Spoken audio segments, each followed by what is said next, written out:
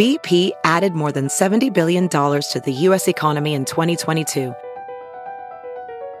Investments like acquiring America's largest biogas producer, Archaea Energy, and starting up new infrastructure in the Gulf of Mexico. It's and, not or. See what doing both means for energy nationwide at bp.com/investing in America. Hey, it's Kaylee Cuoco for Priceline. Ready to go to your happy place for a happy price? Well, why didn't you say so? Just download the Priceline app right now and save up to 60% on hotels. So whether it's Cousin Kevin's Kazoo Concert in Kansas City, go Kevin, or Becky's Bachelorette Bash in Bermuda, you never have to miss a trip ever again. So download the Priceline app today. Your savings are waiting. Go to your happy place for a happy price. Go to your happy price, Priceline. CarMax is putting peace of mind back in car shopping by putting you in the driver's seat to find a ride that's right for you. Because at CarMax, we believe you shouldn't just settle for a car. You should love your car. That's why every car we sell is CarMax certified quality, so you can be sure with upfront pricing that's the same for every customer. So don't settle. Find love at first drive and start shopping now at CarMax.com. CarMax, the way car buying should be. Welcome to How to Survive with Danielle and Christine, the show that teaches you how to survive the things that could kill you. Like a bridge collapse, a possessed mountain lion, or climbing Mount Everest? Oof. Or the things that, kind of just make you wish you were dead. Being in the house that gave out raisins yesterday? Walking around with your fly down? How about getting caught with your pants around your ankles? Ooh, I don't want to be a part of any of those things. Well, then you better just listen to this theme song. I will. Ground is shaking under our feet. Mountains on fire, flooding in the street. Can't breathe the air, can't fight the feeling. Gobbling down Xanax ain't the way to be dealing. Gotta do better than just getting high. We gotta stick together if we're gonna survive. Ooh, how to survive. Ooh, how to survive. Welcome to How to Survive with Danielle and Christine. I am Danielle. I'm Christine. Christine, what was the phrase you made up right before we got on air about party? Let's start the party? No, that wasn't it. No. It was put on your glasses. Put on your sound. Put on your Let's sound. party start? Let's Party start? literally 30 seconds. I know. We're Guys, so fucked up. we can't remember. It was genius, whatever it was. It was like, It was put on your glasses. Something of the combination of the words party and start. Put on your glasses, put on your sound, put on your party. Start your party. Start your party. Start your party. Start your party. And here we are. And we are starting the party. Speaking of parties, so my son went to I guess technically his first high school party. Well, before you get too excited. I'm very excited. And it was sort of a dress up Halloween thing. I'm not sure why everything's being done like a whole week ahead of time, but it was just like a vampire themed costume party. Yeah. So he wore just like a brown shirt, brown pants, and then a Dracula cape, which I called a cloak, which Jimmy and Oliver Cloak is correct. Well, they said I sounded like my mother. Oh, it's a cloak. I was like, I don't know. What else do you call it? I think cloak anyway, sounds and then correct. he just wore a "My name is" tag that said, "My name is Dracu blah," because the rest was so blah. Thought that. Anyway, that's funny. I thought it was cute. So on the way there, I said, look, I was very casual about it. I was like, look, if there's alcohol and you decide to drink, just make sure you eat first. because you're really skinny. Yeah. And you need food to like absorb it a little bit. And he just looked at me, he's like, there's not going to be alcohol and I'm not drinking. And I'm like, yeah, I know, but just remember it for the future. And when you drink for the first time, you got to eat first. So anyway, so then I pick him up and I was like, so how'd it go? And he was like, yeah, it was fun. I go, what'd you do? He goes, we played Mad Libs. Wow. What the fuck is going on with high school kids? I think things have gotten much more innocent. I know. I was like, oh, I guess there was no alcohol then. And he was like, no. I was like, oh, all right. Jeez, Euphoria is getting it all wrong. I was a little disappointed. Wow. But then I couldn't really remember that many. I couldn't really picture any high school parties I was at except for one at the very, very beginning of high school where, you know, I was dropped off and I didn't know anyone because it was like right when high school started, and that someone was passing around pot brownies, which turned out to be not rosemary. What's the thing people use for Parsley? No. Like for fake pot? Yeah. Some kind of spice? Yeah. Oregano. Yes. Oregano brownies. Yes. I was like, it tastes like pasta sauce. Why do these taste like Chef Boyardee? Yeah, exactly. But that's all I really remember. I'm sure there were a million parties. I just don't think, like my group of friends, we all just hung out as a group of friends. And we had like dinner parties and stuff. I never went to a high school party because my friends just drank beer in the woods on the backs of That's not a party? pickup trucks. Yeah. Oh, those were like parties where guys rode 4-wheelers and Got it. You were at those? I was at those. Yeah. So, but they weren't really high school parties. I'm imagining like girls that were really popular, that were cheerleaders, and the football team. Like they had different kinds of parties. Beer funnels. I don't know. I'd be curious if they drank. They probably did. Listen, Yeah. if anybody I went to high school with that was popular is listening to this podcast, which I doubt, but if you are, I want to know about the parties. Are you friends on Facebook with any people you went to high school with? I am. So yeah, if you're listening, please tell me. What were those parties like? I know what my parties were like.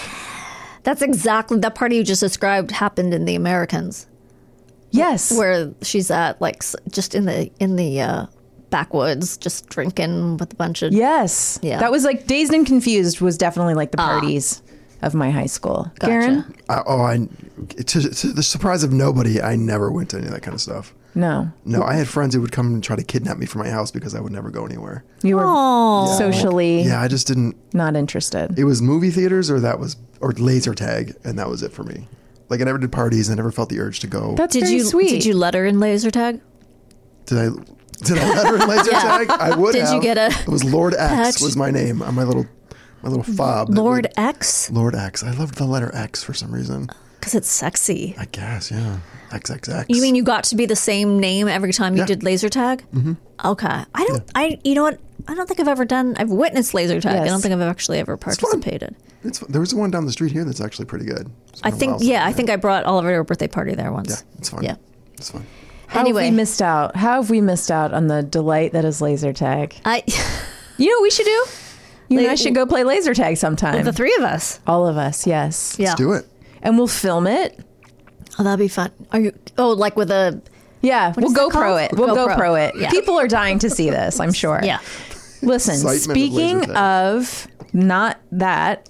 Wait, what did you say, Karen? Said the excitement of laser tag just firsthand. Yeah, with a right, GoPro. right. It'd be wonderful. Listen, I don't have a transition, Okay. but I have something really exciting to talk about. Okay. Everest. Mount? The Mount. Okay. Have you guys read Into the Air, John Krakauer? Wait a second. No. Jimmy read that one. I read Under the Banner of Heaven. Banner of Heaven. That's also Excellent. Krakauer, right? Yes. Right, about the Mormon. Oh, it's so freaking good. Well, you know, he's such a powerful narrative nonfiction writer. Yeah. Well, you should read Into Thin Air. I will. It's fascinating. I think It's probably on our shelf somewhere. that's what excited me originally about Everest. And also Okay. just the idea that people want to do this. Climb mountains. Yeah. Yeah. The sides of mountains with like the ropes, Oh, God. That are like 30-degree angles and it's like ice, sheer. the whole thing. All right. I'm going to first start with establishing where Everest is in everyone's minds. Okay. Because not everyone knows. I would appreciate it. It straddles the border of Nepal and Tibet. Tibet? Tibet. Not Tibet. No. Jeez, Chris. So everyone knows where that is now, and I don't need to say another word. Right. Well, it's like East. It's so East Asia or Northeast, I right? looked that up because that didn't really help me. Tibet is actually it's part of China, Right. but independent of China, Right. but sort of. but not recognized as its own. But Tibet's like, please don't make us be part of you anymore. Right. But China's like, too bad, we own you. yeah. So it's in the bottom lower half of China. Oh, okay. I was picturing it more northern, but okay. It's pretty big. Is it Tibet itself is pretty Yeah. big? Okay. It's a large mass of land. And then It's such an American name. Is that because whoever conquered it was named Everest? yeah, it's a good question. I don't know the answer to that. Sorry, I just got a little off track. But We can find that it out. certainly doesn't sound Tibetan. Nepal is much smaller. Mm-hmm. I was also shocked to find out Everest is very close to the equator Okay. at 28 degrees, which is the same as Tampa, Florida. Oh. Yeah, I was picturing it much more north. It's wild. All right. So here's- Pretending I know where Tampa, Florida is. I know where Florida is, but pick one, Okay. Tampa or Everest. yeah, okay. Where's your winter home going to be? Yeah. All right. Okay. This mountain was formed 50 to 60 million years ago by the upward force generated when the Indian and Eurasian tectonic plates collided, pushing up the rocks to form the highest mountain on Earth. Except there's an underwater mountain in Hawaii that's taller. Oh, Jesus. But you can't really climb an underwater mountain.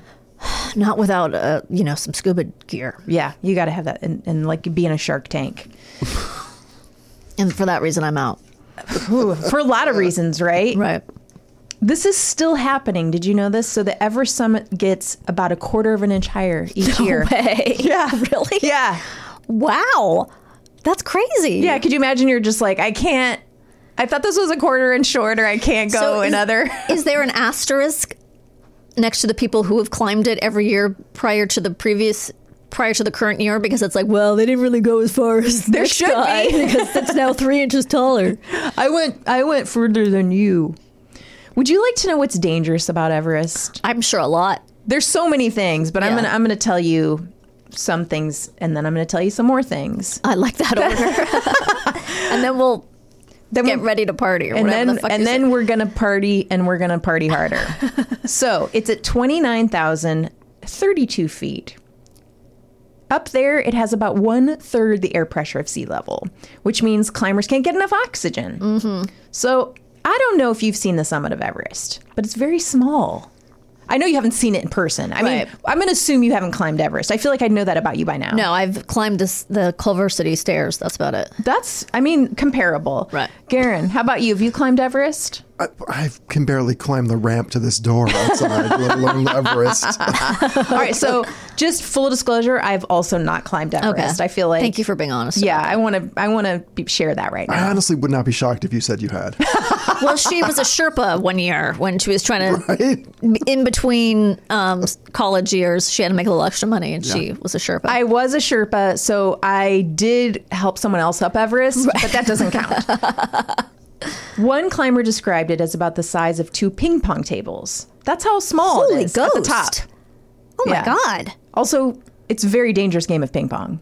Oh my God. you Well, I imagine? mean, because Stakes you're are going high. to lose the ball every time. You got to have like 1,000 balls. Yeah, they have a little thing up there that just pops out a new ball. Oh, fun. It's really cool. You should go up, but you have to Yeah. climb to see it if you want Right. to see it. So as the climbers move up the mountain, their oxygen intake is reduced, which puts them at an increasing risk of a number of dangerous physical ailments, such as pulmonary edema. Mm-hmm. Does anybody know what that is? I'm going to say swelling Yes. of the pulmonary. I'm going to say I'm going to say your veins expand I'm going to tell you or constrict. what it is. No, edema is swelling. It's a buildup of fluid in the lungs. Oh, pulmonary. Idiot. Oh my God. If you have this, if this happens to you and it's not, treated, the death it feels like drowning. Oh my God. Yeah, it's not a nice way. Drowning in your own body. Yeah. Jesus Christ. Or cerebral edema. Okay, swelling of the brain. Correct. Blood embolisms, which is a blocked artery caused by a foreign body, such as a blood clot or an air bubble. So, nobody wants this for you. Here's another thing that can happen. Frostbite also dramatically increases at these higher altitudes because the heart has to work harder to pump blood around the body, delivering oxygen. And the main priority for the blood is going to be your organs, your life-giving organs, and your fingers and toes are like, last on the list. So that's why so many Right. people lose the fingers and toes. Don't you think as soon as I parked to get to the bottom of Mount Everest and got out of the van, I would get frostbite? Yeah. Can't wait. That's pretty much a given, right? I think you would immediately turn to stone, Yeah. you know? Not ice. You would just go straight to stone. You would Turns ice. right from ice to stone. Right. Almost all climbers on Everest use supplemental oxygen. Well, that's what I was wondering. Okay, they must, right? They have to minimize this effect of the extreme altitude. Right. It's not a perfect solution. Here's all the reasons. Okay. It costs a lot of money. Those canisters Heavy. are heavy. Yeah. Also bad for the mountain because a lot of them get littered and left behind once they're empty. So I was going to say that. Isn't there a major problem with littering? Major. Okay. I'm going to talk more about So that. disgusting. It's bad. It's got to be easier to bring an empty one down the mountain than a full one up the mountain. Yeah. You're right. Assholes. Except you're really tired. Okay. So here's another issue. You run out on summit day. Summit day is the day you're going to the top. Okay. You're going to reach the top. Your body, okay, so you run out of oxygen, but your body's not able to adapt to the sudden lack of oxygen because the supplemental oxygen is working for you the whole time. So this whole time, your body isn't adapting. So you should be waiting until the very end to use the oxygen? You can't though. Oh, you can't. Okay. No, I'm gonna get into when you start using the supplemental oxygen. So I also read in a different article. I'm gonna source all this. Don't worry, guys. I'm gonna give credit where credit's due. By the way, if you haven't signed up for the newsletter, Chris has been kicking ass with the newsletter. It's really cool. There's a lot of fun extra stuff in it. And I just saying that because I know you'll put the links in the newsletter and everything. I will put the links. I will. I don't want people to think I just know this much about Everest. You know this much about everything. I just wake up knowing this. A lot of the times the oxygen tanks are unreliable and they fail, which is a bummer. But like I said, almost everybody has to use them, even super athletes. Okay, here's another thing that's kind of a bummer about Everest. The industry is built on the backs, literally, of Right. this small group of professional Nepalese. Do you think I'm saying that right? I do. Guides who work together each spring to get the route ready. So they're the ones that go up and install all the ropes. They fix the ropes in the mountain. I didn't know and that the ladders. I didn't know that was a permanent thing. Well, they have to redo it each time. Interesting. Okay. They stock each camp with tents, the stoves, the bottled oxygen, the food. Oh. And then they coach the climbers up to the summit. I mean, can you imagine I just keep thinking about these Sherpas and what they're put through by these like uber wealthy, entitled Tesla driving fuckers. Yeah. Like, and it's mostly like white men. And I'm like, what's a white guy that's a Karen? Like, what do you call that? I think there was a name for a while, but Is I it don't remember. Brad? I think it's Chad. Chad. I think that's what. So it's all these Chads. But I guess I didn't realize maybe that's one way to do it. I'm pretty sure. I thought that some people set up their own tents and bring their own food. It's and- mostly this way. okay. So it's very expensive then. Wait until you hear. Okay. It's coming. I love your curiosity and you're bringing up everything we're going to talk about. And I love that. Historically, it's been the Sherpas. This is a Tibetan tribe of people who live closest to the mountain, who are hired by the expeditions to keep, all these dum-dums alive. But now there are multiple ethnic groups who find employment on the mountain, leading to this new term of high altitude mountain worker. Okay. Which is kind of it's kind of dumb sounding, but it's better because it encompasses the entire group of people who are helping out at Everest. I guess you could say, in one respect, it's creating an industry for this group of people. But listen to this. For a typical 3 to 4 month Everest expedition, most earn between $2,500 and $5,000. For 3 to how many months? 3 to 4 months. That's the entire amount they earn. But it's so expensive. So where does the money go? To a bigger company that hires them out or something? Well, I'm going to break it down just so you can see. I don't know what the cost of living is in these places, and I would guess that might be a good amount of money compared to other things they can do. Like it's maybe a valuable position to have, but it's so risky. Yeah. So, Okay. But what's good about it, that in recent years, there have been more safety standards for these guides, and they've begun to receive training and certifications in international standards. Okay. So it's kind of like this 2 steps forward, 3 steps back kind of. I don't think that's the correct expression. 2 steps forward, 1 step back? Maybe. Okay. So it's getting better in certain ways, and then there are other ways that it's getting worse that I'm going to get into. You might be thinking to yourself right now, I don't know, Danielle. You might not. How long does this take? To climb up the mountain? Yeah. I was wondering that earlier. Well, I'm going to share the journey of the South Col route. So there's 2 main routes. There's like 17 different ways you can do it, but there's 2 that are like the main stays. Okay. So I'm going to share the one that was taken by Sir Edmund Hillary and Tenzing Norgay. These were the first men that summited Everest in 1953. This is the route that's used most frequently. It goes through the treacherous Khumbu Icefall and Western Khum, which is spelled CWM, but you say Khum. Yeah. Okay. It's fun, right? Just fun words. Up the Lhotse face and past the South Col and Hillary Step to the summit. Okay.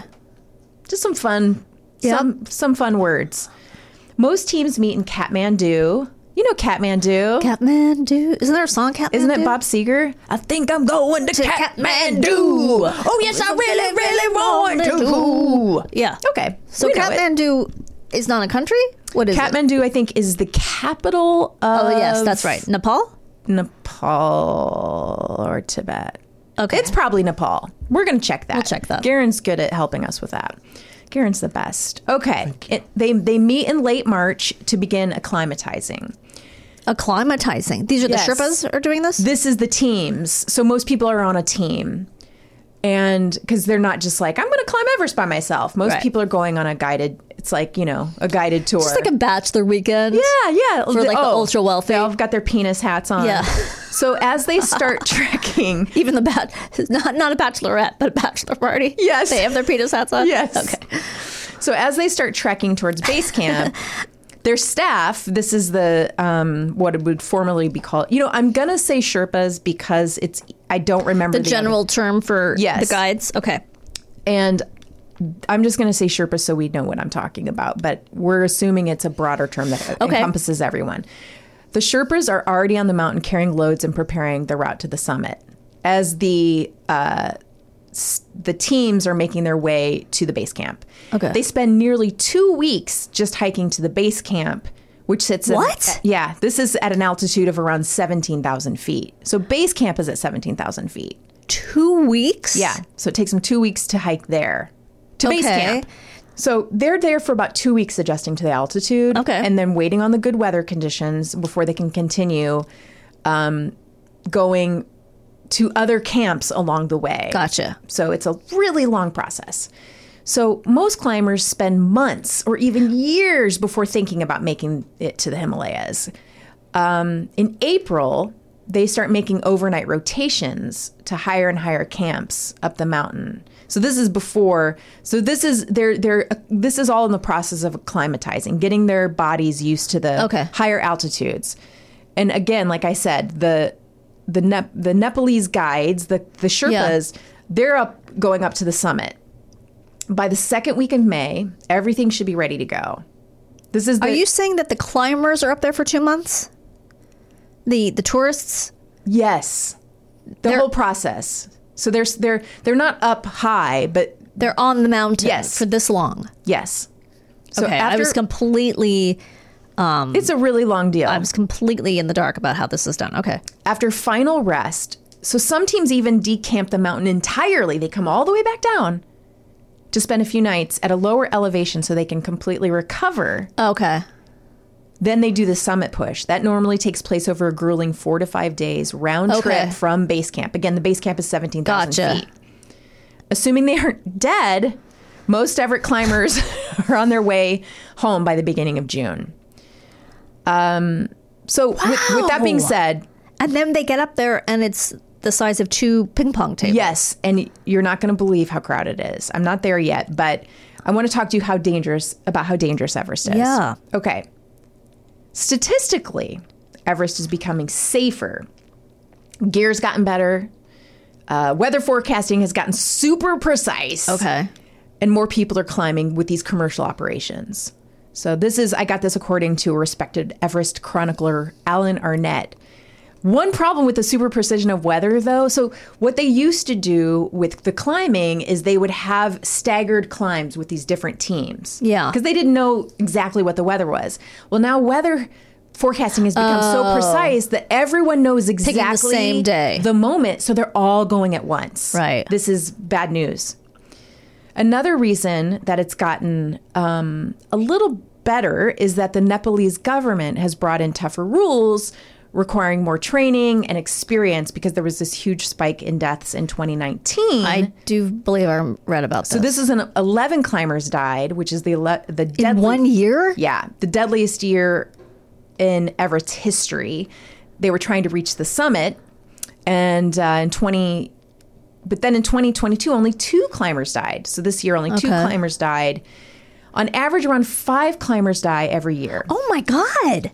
So you're really taking a chance. I'm going to give you the odds of dying on Everest. So at least 310 people have died total climbing Everest. Okay. While there have been 9,159 successful summit climbs by 5,294 people. Those are just some people have done it more than once, is what they're saying. I'm just throwing out some numbers. Got it. And the overall death rate. So this is the number of fatalities divided by the overall number of people on the mountain. This is not just those who summit. Because some people don't make it to the summit. Don't go all the way to the top. Okay. Some people die before they get there, Jesus Christ. All right. It's approximately 1.2%, meaning that if you try to climb Everest, you have about 1 in 100 chance of dying along the way. That's not nothing. No, let's compare that to some other odds. You have a 1 in 1,024 chance of drowning. You have a 1 in 107 chance of dying in a car crash. A 1 in what? 107. Really? Yeah. Boy, that's really common. Yeah. So it's a little bit less than a car crash. All right. 1 in 100. You have a 1 in 67 chance of dying of an opioid overdose. If you take opioids, I'm assuming, not just in general. 1 in 21 chance of dying from all preventable causes of death. Oh, boy. Do you want to know cancer? Okay. 1 in 6. 1 in 6 chance of dying of cancer? Yeah. Okay. So, I mean, obviously 1 in 100 chance of Everest if you climb Everest. So, right. I mean, it's the same. It's the same as opioids. But if you get that pulmonary edema, then you can drown and die of them. You can conquer 2 deaths at once. Yeah, exactly. So, way to kill 2 people with one person with 2 birds. stones. Oh, we know what we're saying. All right. Would you like to know? Oh my gosh, these are the big hazards on Everest. Are you ready? Yes. I love this. Okay. Number 1, the death zone. All right, you're in the death zone of Everest when you get above 26,000 feet. Once you're up there, there's not enough oxygen and your body and mind can fall apart. So here's the major risk, cognitive impairment. Okay. Climbers have been so out of it, they've just walked right off the cliff and fallen to their deaths. Shit. A study of deaths on Everest between 1921 and 2006 found that 59 of 94 deaths that occurred in the death zone were due to falls or disappearances. Wait, did you say 1921? Yeah. Because people were still trying to... Oh, he was the first in the 50s, but... People were trying before that. And this, it's like that ocean thing, like the seawater. Yes. I'm going to go out for a pack of cigarettes. Exactly, Right. Exactly. It also forces climbers. The death zone also forces climbers to slow down as they descend the mountain, making them more susceptible to exhaustion, hypothermia, altitude sickness, avalanches. So, the majority of fatalities in the death zone are climbers after they've summited. Oh, fuck. Right? That's infuriating. Yeah, you just saw those ping pong tables. Yep. And then you're like, you know what? I'm going to go out for a pack of cigarettes. Oh, for God's sake. Bye. Avalanches, icefall, and rockfall. Those have caused some of the deadliest days on Everest. What's scary about these situations is they can kill a lot of climbers at once. It sounds like it. And so consider the fact that a lot of these climbers, they're all roped together. On these teams. Shit. Here's one situation. In April of 2015, a 7.8 magnitude earthquake hit Nepal, killing 9,000 people Oh my God. caused an avalanche on Everest that killed 22 people. Holy ghost. This was the deadliest day on the mountain. I think earlier I said it was the deadliest day on the mountain. Scratch that. This was the deadliest day on the mountain. The year before, 16 climbers were swept off the mountain in an avalanche. So does the Sherpa, are they also tied to them, or they're like, you're on your own? I think so. They are tied to them. Yeah. Okay. Next, altitude sickness, as we would imagine, claimed the lives of 52 climbers between 1921 and 2006. If climbers remain below 12,000 feet, they're unlikely to experience the more severe forms of altitude sickness, which may cause difficulty walking, increased breathlessness, a bubbling sound in the chest, coughed up liquid that is pink and frothy, and confusion or loss of consciousness. Okay. Oh my God.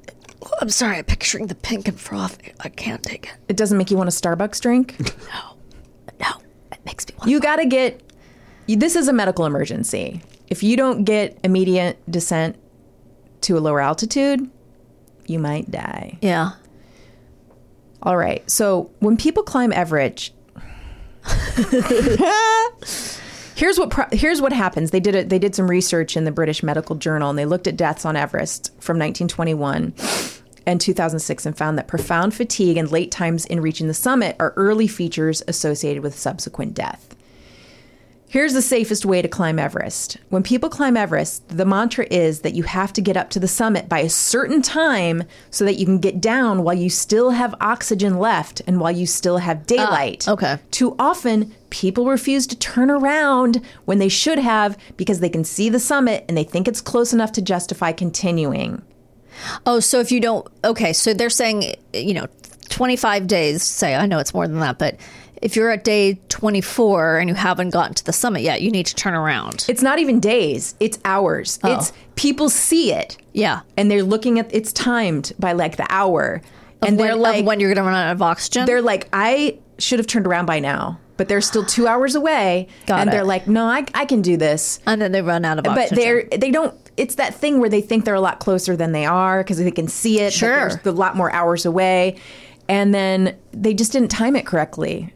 And then they died. And then they die. Now that you've heard how fun it sounds. Yeah.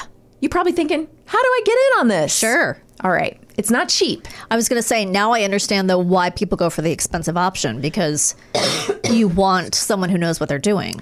Climbers can pay anywhere from $35,000 to over $100,000. Oh, my God. I mean, I think you don't want to skimp on this, right? Yeah.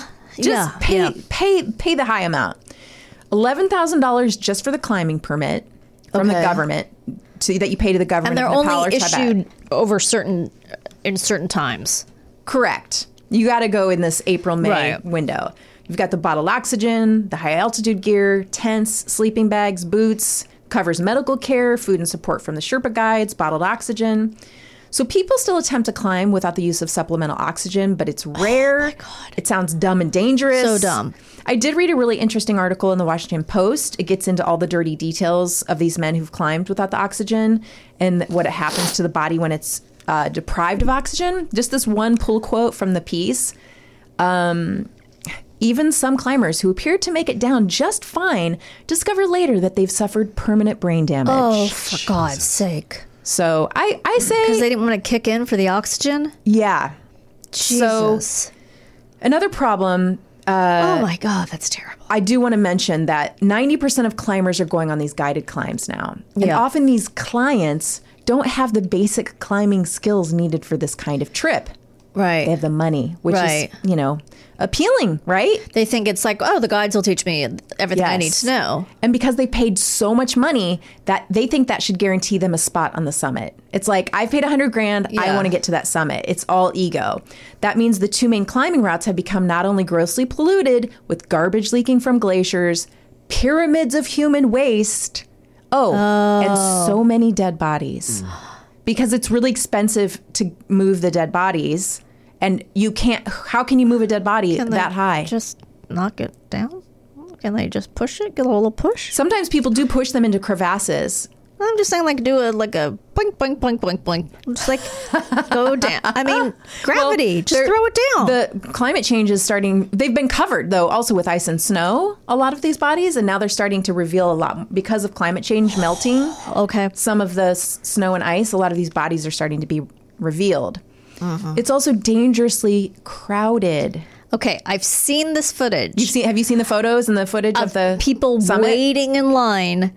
Yeah. And like there's like 2 inches to stand because people are there. It's so crowded. Yes. Now remember that when I said earlier that a climber needs to time their ascent carefully so they have enough energy to make it through the death zone.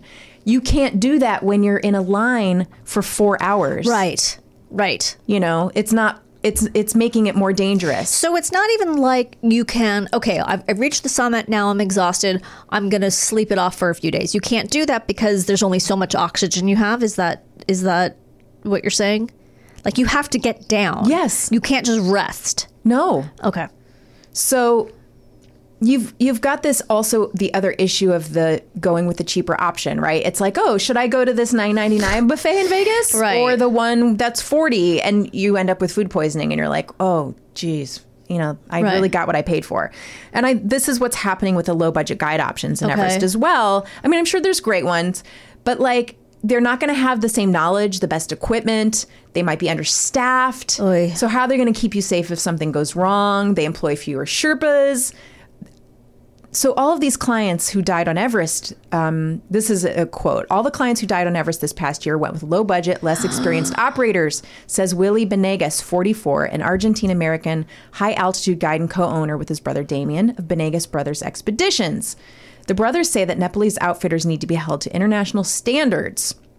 Okay, here's a positive change they just made in 2019. Climbers must now have, to get their permit, climbers must now have prior experience climbing at least one Nepalese peak over 21,000 feet, which seems crazy that they should have always had at least experience climbing a peak before you could do the biggest one in the world. Well, that's going to way cut down on the people, right? I would think. They also need to submit a certificate of good health and physical fitness and travel with a trained guide. Okay, so that's what I was going to ask. Before this rule was passed, did some people who are expert climbers just go by themselves without a guide? I think you can if you have the expertise. I think that's a possibility. Okay. I don't think it's against the law. So my how to survive summation would say, best way, don't do it. Yeah. Right, stay home. If Watch you do, K9 or whatever on that. don't go the budget route. Yes. Use the oxygen. Don't be a hero. Jesus. Climb a bunch of other peaks first. Have a will in place. Go with someone who won't let you die on the mountain. And that leads me to my story. Oh, boy. Are you ready for a crazy story from Reader's Digest? Yes. You know that Reader's Digest is a trusted friend in a complicated world. I do know that. I love that. Does this story come with a recipe for homemade mac and cheese? I hope so, because that's one of my favorite things to eat. Near Everest Peak, the climbers faced a choice: head for the summit like others had done, or stop to save an injured man. He'd spent 7 hours clambering up the mountain through ice and snow, and now an exhausted Daniel Mazur sensed that success was near. Oh, boy. Although it was 10 degrees below zero near the top of Everest, the soft morning light revealed clear blue skies for miles around. This is perfect. We're definitely going to summit today, the climbing guy told himself, digging his crampons into the ice and taking a few more cautious steps. He and his companions were less than 3 hours away from the spectacular 29,035-foot summit. It was 7:30 a.m. when Mazur climbed onto a narrow ledge called Mushroom Rock to rest and offer encouragement to his summit climb teammates, Andrew Brash of Canada, Myle Osborne of England, and their Sherpa guide, Jongbu. As the men looked out on the snow-covered peaks below, Mazur suddenly saw a flash of bright yellow to his left. Was it a tent? No way, he thought, squinting to take a closer look. No climber would camp out at this altitude. The yellow blur moved again, and Mazur's jaw dropped in amazement. What the hell? He wondered. Sorry, guys. I need to take a drink. Perched precariously on the edge of a jagged cliff was a man sitting cross-legged, trying to change his shirt. His thick snowsuit was unzipped to the waist, and he had no hat, gloves, or sunglasses. Oh, my God. Without an oxygen mask, sleeping bag, food, or water, there was no reason for Lincoln Hall to be alive at 28,000 feet, and he seemed to know it. Pulling his frostbitten hands out of his shirt, Hall looked up at Mazur. "I imagine you were surprised to see me here," he said. Hall had been alone on the mountain since 7:30 the night before. Following an arduous climb up the North Ridge, he and his teammates had reached the summit at 9 that morning. After celebrating the glorious view of the Earth's curve and posing for victory photos, they started on their descent, hoping to reach camp before dangerous afternoon storms rolled in. But at 28,000 feet, Hall's feet had stopped moving. Oh, God. And he was overcome by a deep fatigue. Oh, God. He turned to one of the Sherpas he was climbing with. "I need to lie down. I need to sleep," he told him. With 25 years of experience behind him, Hall was a seasoned mountaineer. He had climbed Everest once before in 1984 but failed to summit. Now, although he didn't have the presence of mind to realize it, he was suffering from cerebral edema, a severe form of altitude sickness. The condition causes the brain to swell and leads to a stumbling, intoxicated gait, hallucinations, and eventually death. In fact, this area of the mountain, right below the summit, is known as the death zone. It is incredibly steep and icy, requiring climbers to use fixed ropes and ice axes to hack their way to the top and then back down again. And because of the high altitude, if a climber is going to get sick, it usually happens here. Normally, the descent from here to advanced base camp takes about 2 hours, but Hall was weak and increasingly uncooperative as the edema overtook him. 2 Sherpas had to lower him down between them, wasting precious daylight while the rest of the group kept going. After 9 hours, Hall went limp. He appeared to be dead, and the Sherpas were ordered by their leader to leave him on the mountain. It's not uncommon for people to freeze to death climbing in the mountains. Checking one last time for signs of life, one of the men poked Hall in the eye. When there was no response, they gathered his backpack, food, water, and extra oxygen and returned to the high camp.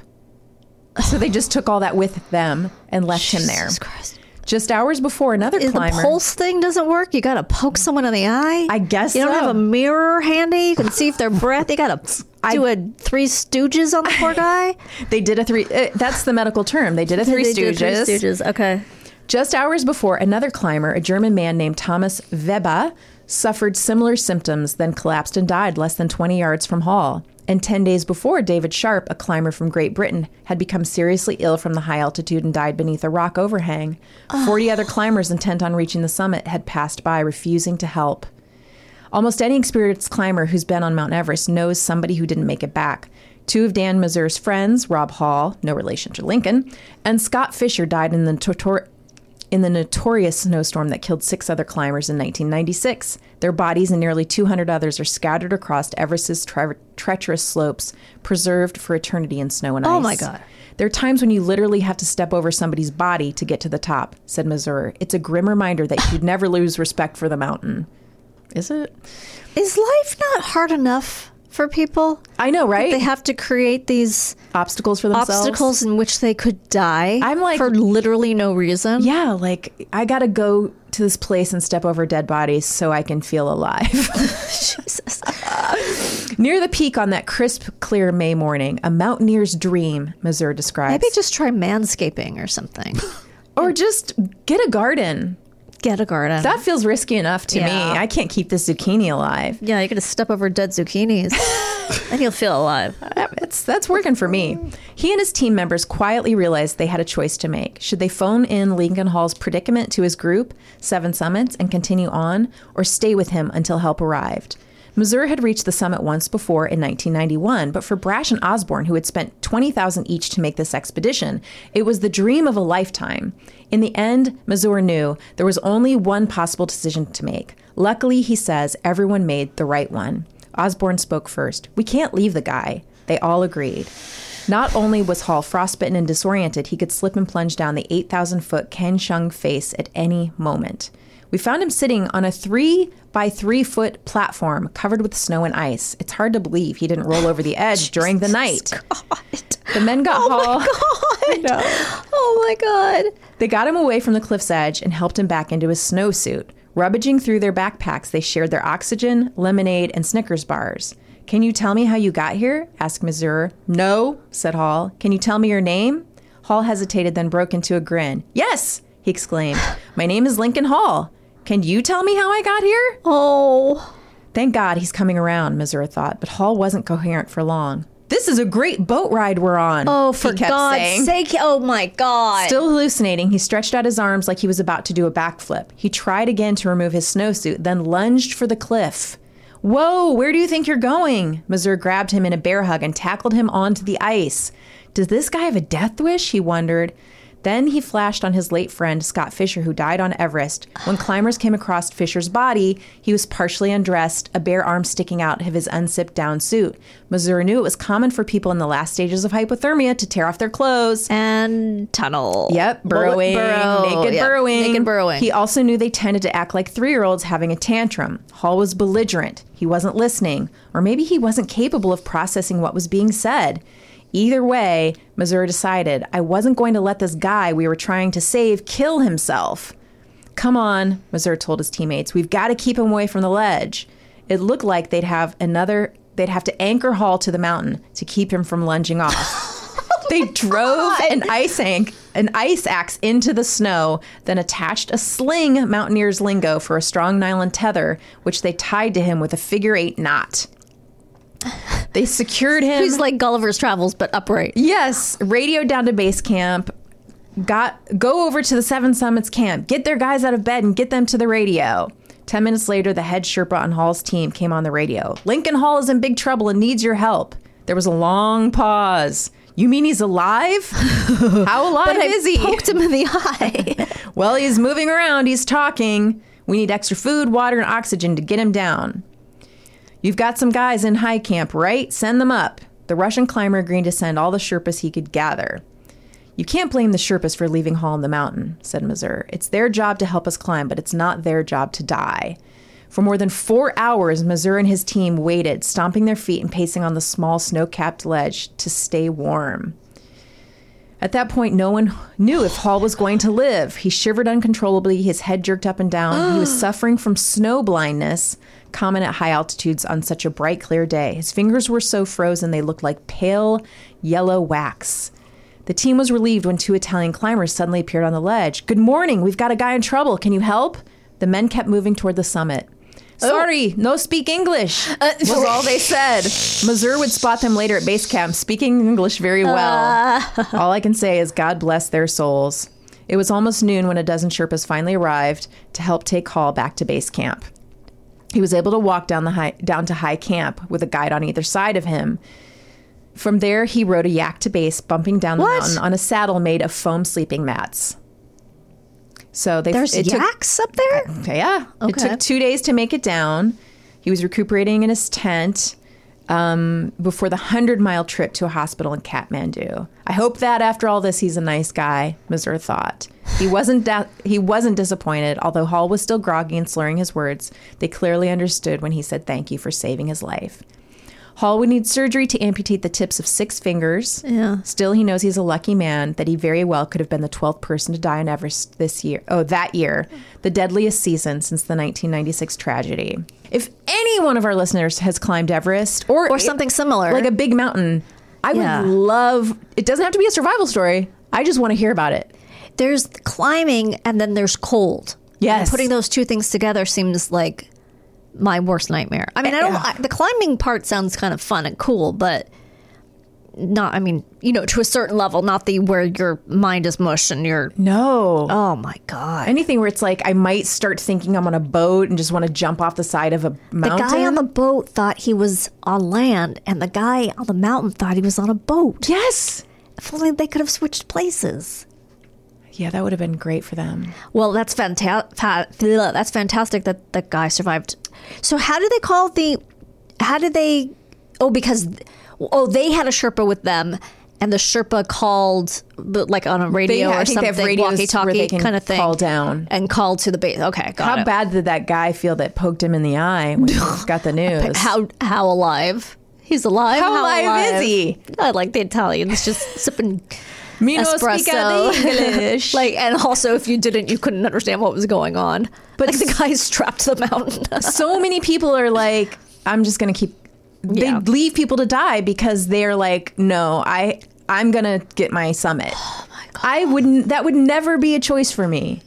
I wouldn't care how much money was involved. No, of course not. Wow. Well, thank you. That was really interesting and scary. I felt like I was there.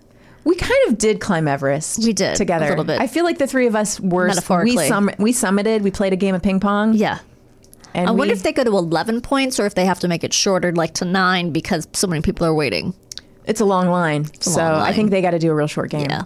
What if you get up there and you forgot your paddle? You'd be so mad. Oh my God, so mad.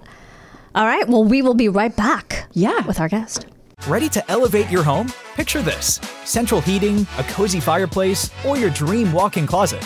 Build a backyard oasis, go green with solar panels, or start a business. It's all possible with Figure's home equity line of credit. Unlock up to $400,000. Apply online in 5 minutes. Funding in as little as 5 days. Head to Figure.com and transform your home. Figure Lending LLC, DBA Figure, Equal Opportunity Lender, NMLS 1717824. Terms and conditions apply. Visit Figure.com for more information. For licensing information, go to www.nmlsconsumeraccess.org.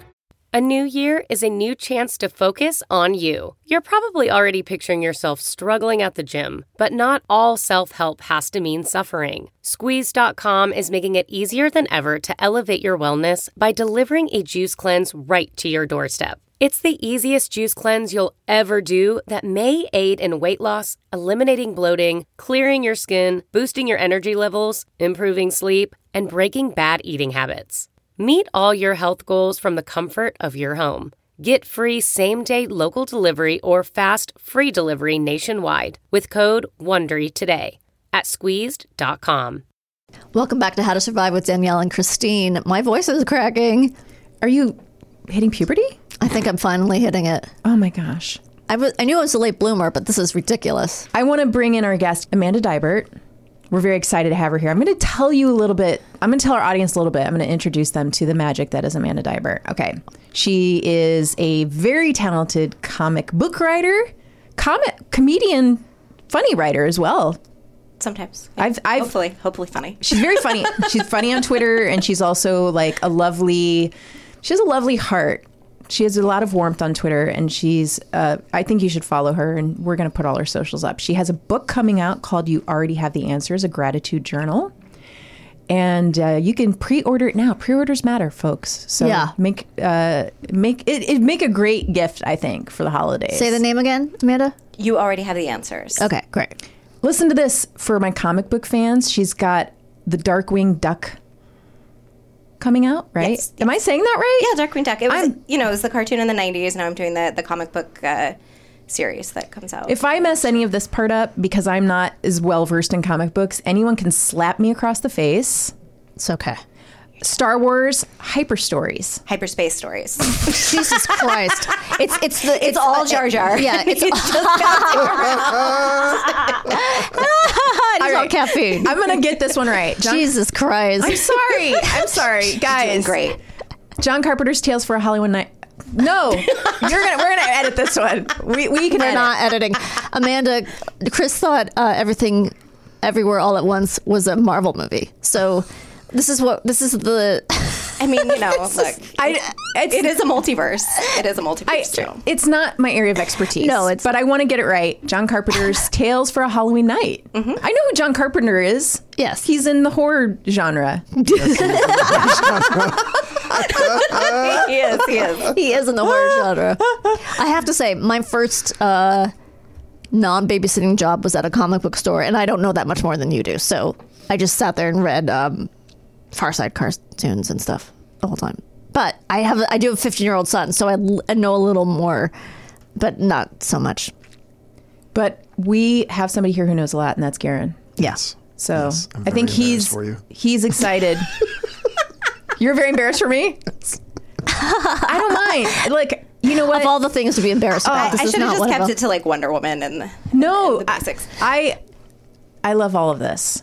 I love embarrassing myself. Okay, Amanda, we're so excited to have you here. I'm excited to be here. And in the first half of the show, we talked about climbing Mount Everest. And now with Amanda, we're going to talk about falling off a cliff.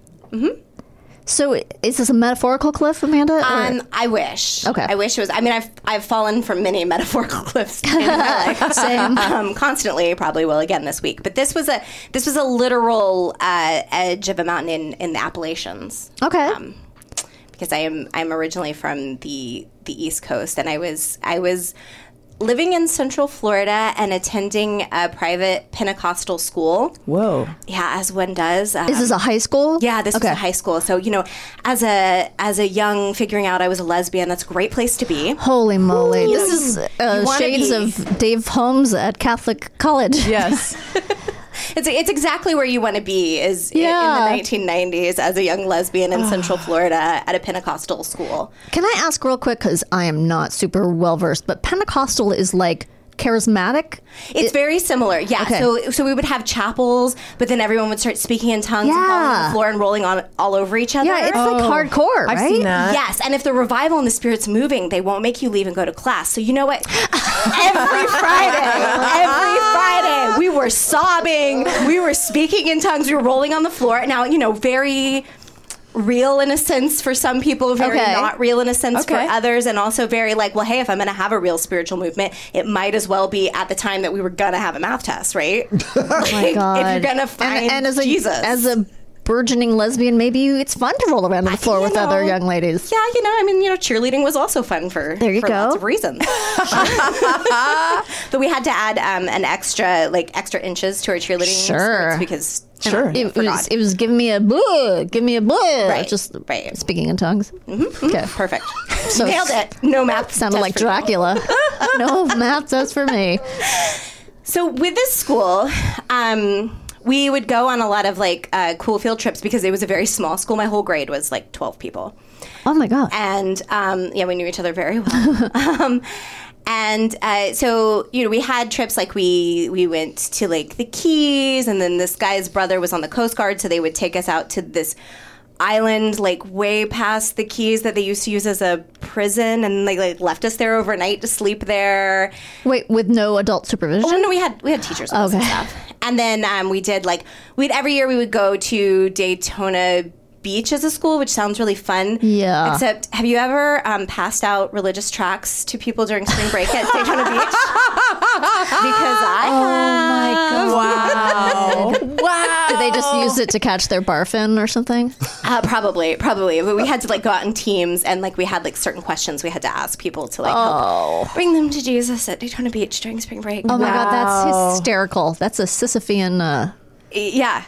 So I didn't die on those trips, or almost die on those trips. But just of shame, maybe, or embarrassment. Those were maybe the metaphoric cliffs. But we did a group backpacking trip in the Appalachians in Georgia, where we all went as a class. I believe this was 9th grade. We all went as a class. We had 3 chaperones, I think, and we backpacked for a week. Wow. And we slept in a cemetery, out in the open, did all this stuff. It was kind of cool and fun. Yeah.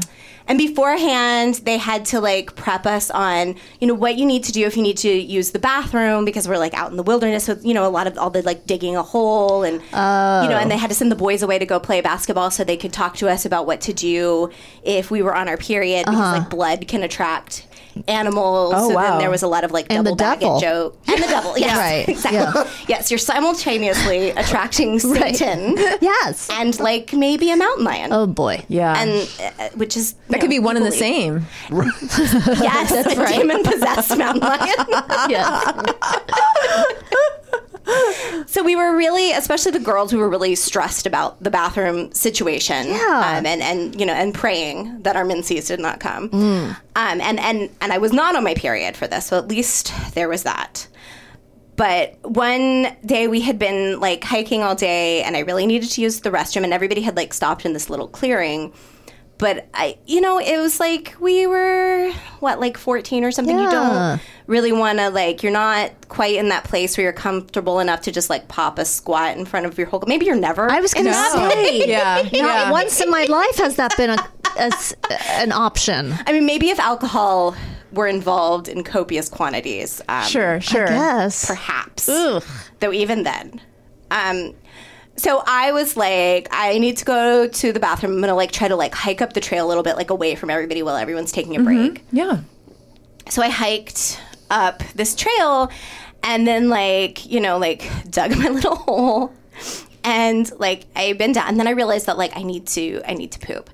And I was like, well, I guess this is, you know, gotta happen. And so like I start to go and then like this couple not in our group but just like, you know, like random hikers who exist in the world, they start walking down the trail and I realized I had gone away from all of my friends, which meant I was just like on the edge of the mountain. Like I was more focused on getting away from the other teenagers than on like having a lot of space in which to do my business. And so like I see these hikers coming and just instinctually I step backwards. Oh God. But that's off the mountain. Oh, like, no. So, you know, and then I'm like falling. There's my pants and my panties are down around my ankles. There is shit coming out of my ass. And I'm falling off the side of the Appalachian Mountains as a teenage girl. And so, like, I happen to like grab a tree. Like a thin tree that's, you know, like going off the side and defying gravity. And so like then I'm just hanging from this tree, shit covered and half naked. And I'm like, do I yell for help? Or should I just like die? Because it might be, but if I die, then I will also be half naked and covered in shit. That's not the way I want to die. Right. No, you don't be found that way. It's not on my top 10 list of ways to go. And so I was like, okay. So I decided not to yell for help. Now, did the couple see you? I don't know. I hope not, because I literally died not to. Like I was like, I will do anything for them not to see me. I assume they didn't because they didn't come to help. Yeah. I mean, they would have helped you, yeah. One would hope. But also it was a half-naked person falling down in poop, so like maybe that was scary for them. Yeah. Sure. I like probably thought that I was not in my right mind, because who would do that? So I decided not to yell for help. So I was like trying to like. Did you get the sweats? Like those? Oh God, yeah. Those like embarrassment. The panic sweats. Yeah. The what? The panic sweats. Yeah. When you're just like, oh my God, there's no way out of this. Like, so I'm trying to get my feet. I'm like doing it with my body as if anyone can see. I'm trying to get my feet, you know, around the tree to like help me get up. Except that again, like my jeans and my panties are around my feet. So like my legs are bound together, and I'm holding onto this tree. And so then I'm like shimmying my entire body to like get like my jeans to kind of become the rope as I pull. So like I pull myself around the tree. I finally do manage to like get to a place where I can claw my way like kind of up the side of the mountain and then like pull up my underwear and pull up my pants and then I just like wiped myself off and went back down and pretended like nothing had ever. Oh my God, you didn't tell anybody? No, absolutely not. Not for years, not for like 10 years. How did you clean yourself off? Well, leaves? There was some toilet paper that I brought with me. Oh, okay. I kind of like found where I had left some of that. And like, it was a real... haphazard? Uh-huh. Was there... I'm sorry to get so specific on this, but did you have any of the fecal matter on the outside of your clothes? Luckily, no. That's good. No. But you must have smelled. I mean, maybe. I hope not. Right. I hope not. I did definitely like change my clothes as soon as I possibly could. Okay. Yeah. But it was not the best moment of my life. I'm just picturing a postcard of you hanging off of a tree and like wish you were here. Hang in there. Like, hang in there. Yeah. Just like the kitten. Yeah. Just naked poop. There is art like that because what? What, my dream just come true? When I first met my wife, Kat Staggs, who's a comic book illustrator, we made a webcomic together for a couple years, and it was called Hot Mess, and it was me telling embarrassing stories about my life. Oh my God. And her illustrating it. So we have like this 4-panel story that is, and the last panel is me just like hanging my God. with my pants around my ankle saying, should I yell for help or should I just die? So like it does, what you just described does exist in the world. Amazing. I can't wait to see it. That art. Okay, so wait, what's your wife's name? Kat Staggs. And do you guys work together? Oh, we do sometimes. So for the John Carpenter's Tales for Halloween Night, we do that together. We've done several Wonder Woman things together. We did Wonder Woman 77 together. And we did a Serena Williams Wonder Woman team up. Did you see those DirecTV commercials where like she turns into Wonder Woman? I have not. Well, they did those commercials for DirecTV, and then they had Kat and I do a comic book series to like go with it. So it's like, my God, there's an alternate universe where Serena Williams is Wondrous Serena and Diana Prince is a tennis star. And then, Friday. Things happen. Everybody gets switched around. The four of them have to like team up and work together. So it's Wonder Woman and Wondrous Serena and Diana Prince, and it's how fun. That's really cool. Oh my God. You have like the coolest job. It's a fun job. It's a really fun job. Really good. Wow. Okay. So I'm just curious, how did you get started in comic books? Dating my wife. So you weren't already, okay. I was a TV writer. So I was already a writer. I had never written comics before. And then I started dating Kat, and she was an illustrator. Then we started doing the Hot Mess comics together, because at the time I was doing a lot of comedy writing, and so like it was like funny online comic strips. And then I made a YouTube video that was like a joke about I'm an orphan, and it was a joke on Father's Day about being an orphan, where like I slowly turned into Batman over the course of the video. And because Batman's also an orphan. That's a big joke. Thank you.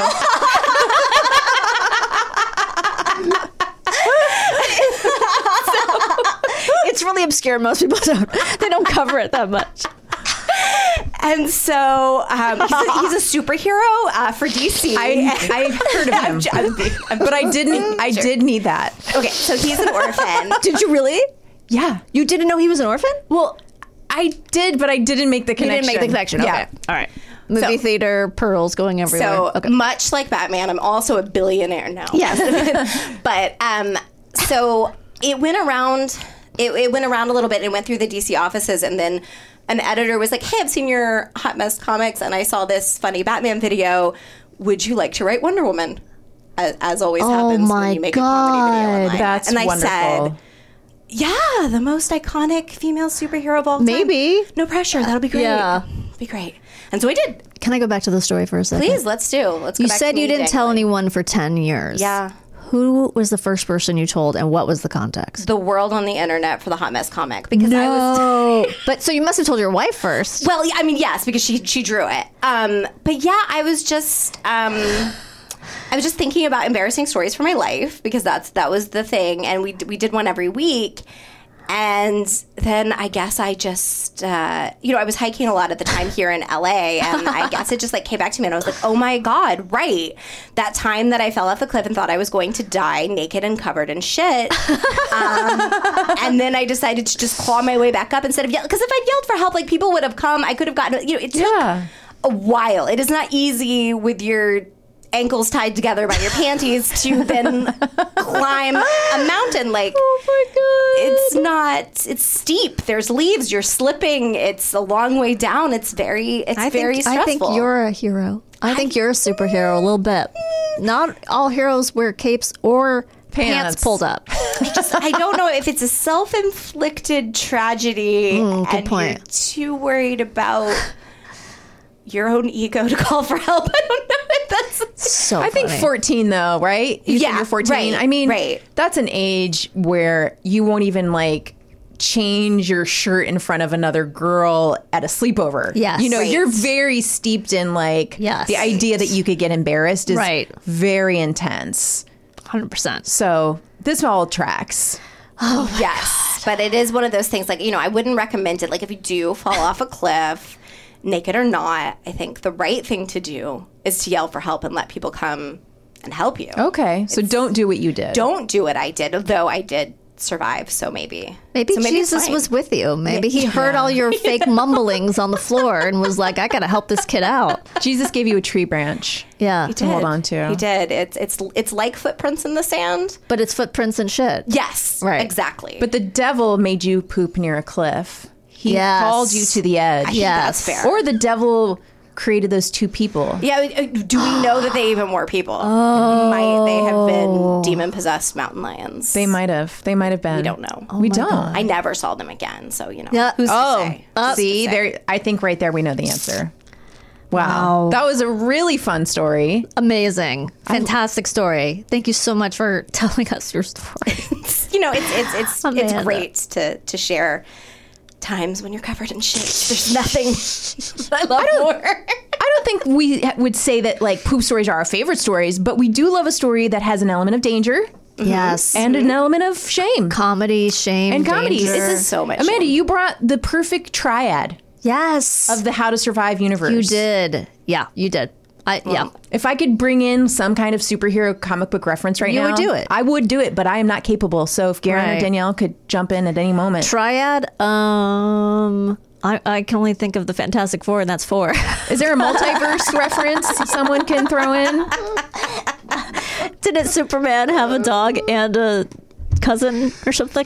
He has a cousin. I know he has a cousin. He does have a dog. Yeah. Is this the day that Garen quits? Jesus. Anyway, all right. Well, thank you so much, Amanda, for being on. That was awesome. We loved your story. You're a great guest. We love you. Thank you. Please come back. Sure. Yeah. Another time. And I think you have more stories. I sadly do. I cannot wait. All right, we'll be right back with What Did We Learn Today?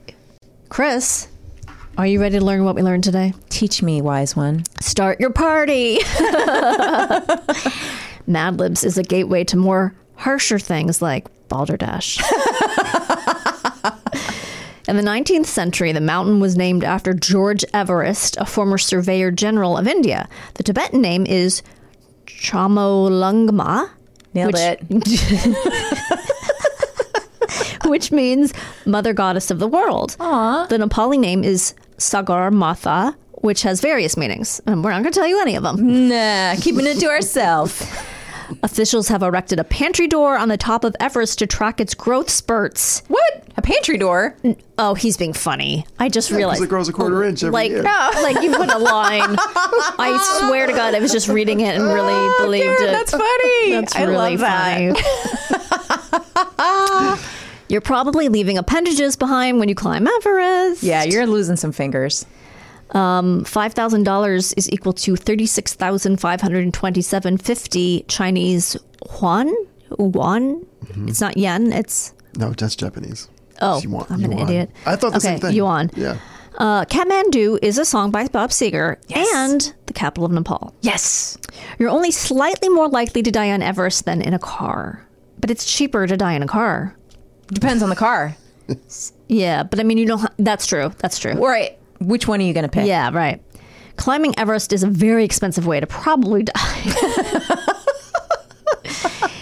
Reader's Digest is the warm quilt of magazine publications. I agree with that. It's cozy. It's also one of the most read publications in the world. Still. Yeah, still. It's amazing. Yeah. Yeah. Fun fact. Fun fact. Guys. Oh, wait, before we go. Yeah.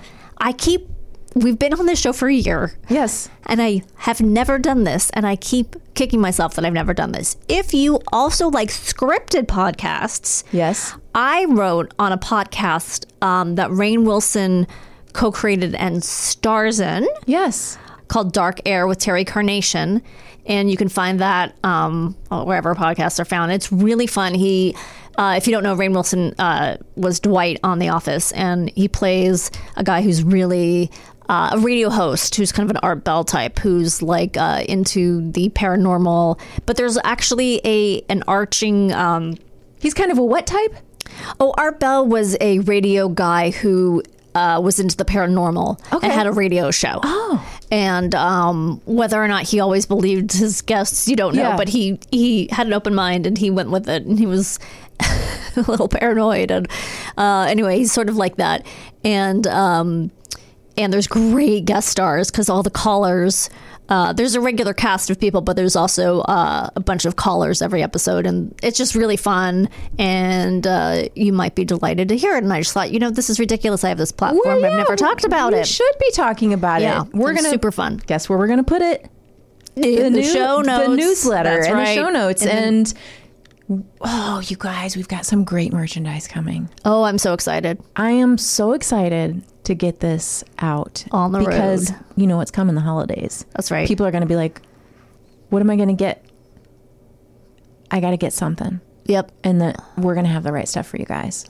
Very so soon. Don't forget, like us, subscribe to us, tweet at us, tell us hi, whatever. We love to hear from you. It's Sign so up for the fun newsletter. for us. Sign up for the newsletter. It's just a way to support us. And until next time, remain calm.